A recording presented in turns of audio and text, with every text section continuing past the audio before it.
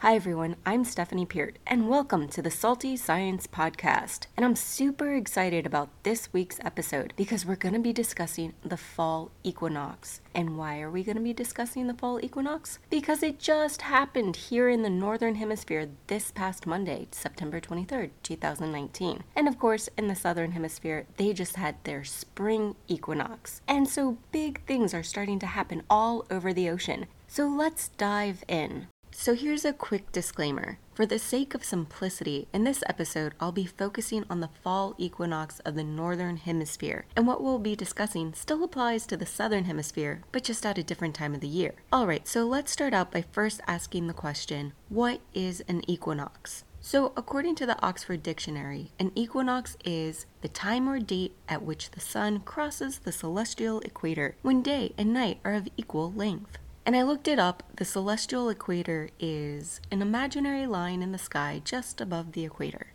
And so the word equinox actually comes from two Latin words meaning equal and night. And so it would make sense that it would be called the equinox because day and night are supposed to be of equal lengths at this time. Although technically we still have more light than dark even at the equinox because the rays from the sun hits the earth, which is a sphere, at different angles, but more on this in future episodes. And of course, an equinox is different from a solstice. Like I mentioned before, an equinox is when the sun is directly over the equator, and a solstice is when the sun hits its northernmost or southernmost position. And solstices mark the beginning of summer and winter, while equinoxes mark spring and fall. And this is all due to the fact that the Earth is tilted at approximately a 23.5 degree angle as it orbits around the sun.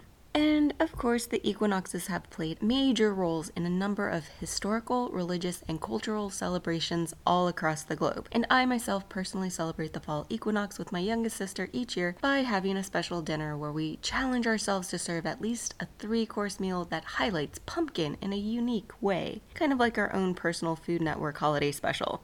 But anyway, so now let's ask the most important question of all. How does the fall equinox impact the ocean? Well, I'll say it really quickly right now. The fall equinox and the transition and progression into fall or autumn has a variety of different impacts on the ocean and marine organisms. But in this episode, let's focus on what we've learned from episodes 1 through 7 and see if we can derive an answer to our question, how does or how would the fall equinox impact the ocean? Okay, so let's start out by looking at the sun. In episodes 3 and 4, we discussed the sun and solar radiation energy, and we said that the sun is a star composed of mostly hydrogen and helium gases, and the sun is so large that there's a lot of pressure at its core, and that pressure squeezes 4 hydrogen atoms together to form 1 helium atom in a process called nuclear fusion. And when this happens, a huge amount of energy is released in the form of electromagnetic radiation energy. And even though the sun is similar to a black body in that it releases a full spectrum of electromagnetic radiation wavelengths, the Earth receives mostly the wavelengths of UV, visible, and infrared. But at the fall equinox, the sun itself isn't changing. It's still just hanging out in the middle of our solar system, just doing its thing. What's really changing is our position relative to the sun as we orbit around it.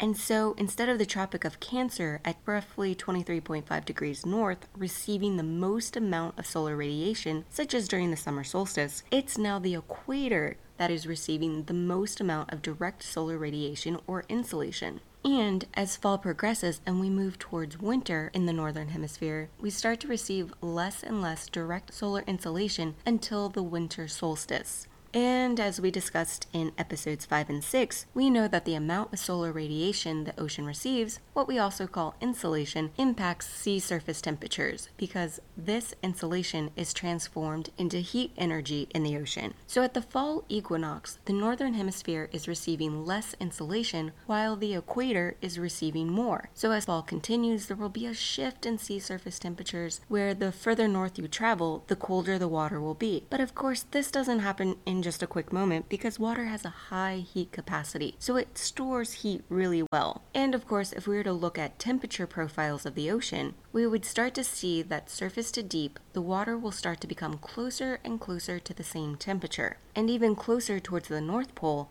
water will start to get colder and even cold enough to start forming sea ice. While near the equator, this extra amount of solar insolation will favor evaporation. And both the formation of sea ice and evaporation take water molecules out of the ocean or out of the system, but leave behind the salt. So unless there is another source of freshwater, such as precipitation or rain, the salinity in both regions will start to increase.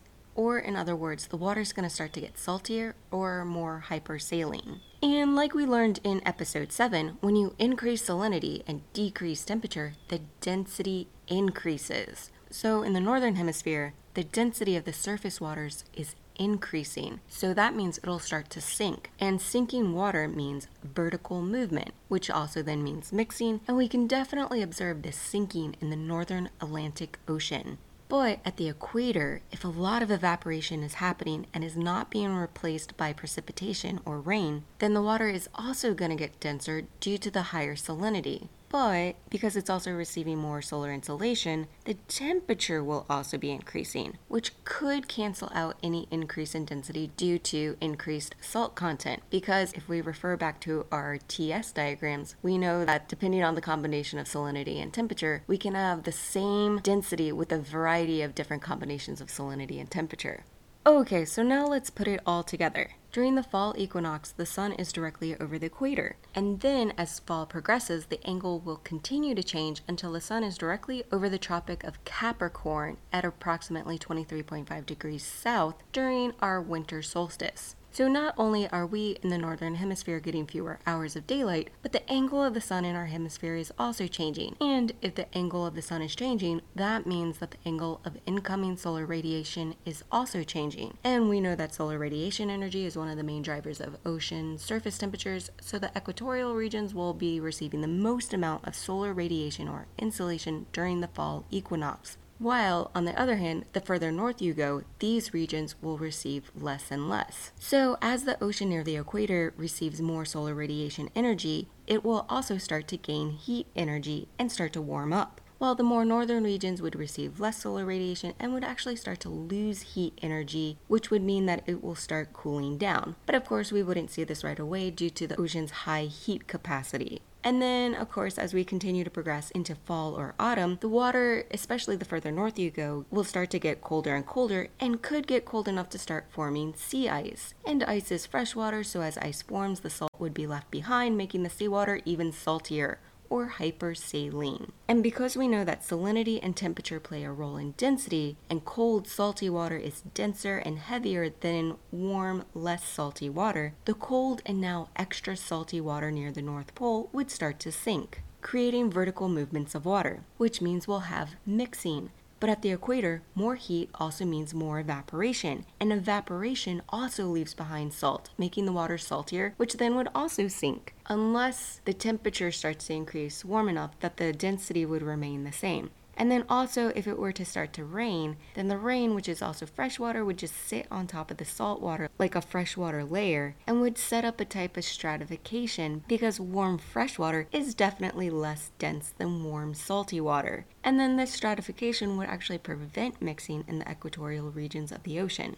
But then, of course, the combination of stratification and vertical mixing and changes in salinity and temperature and the amount of solar radiation all impact ocean circulation and climate and weather, as well as where marine organisms can live and what food is available, which then would also mean it impacts fishing and tourism, which then also impacts local and global economies. And so, yeah, if we put it all together, the fall equinox and the transition into fall months plays a major role, not only on our oceans, but also on different industries as well as economies. And like I said before, there are so many other ways that the fall equinox impacts our ocean, but we haven't quite discussed them yet, so I won't get into them now. But just as a teaser, start thinking about how having fewer daylight hours might also impact the ocean and marine organisms. Okay, so just as a quick review, in this episode we went over a few definitions of equinox, as well as we started to draw on our knowledge from episodes 1 through 7 to derive an answer to the question, how does the fall equinox impact the ocean. So now let's ask the question, why do we care? Well, I'll give you some personal answers. One, when I was an intern at the Cape May Whale Watch and Research Center in Cape May, New Jersey, the fall equinox kind of marked the end of our season because the dolphins started to migrate further south towards Florida. And even here in Virginia, I've noticed that the dolphins are no longer hanging out and playing in our York River, but have also begun their migration southward. And two, I'm currently working on a particular NSF-funded project with several other great people. And this project requires us to collect water samples at dawn and dusk. So the change in daylight hours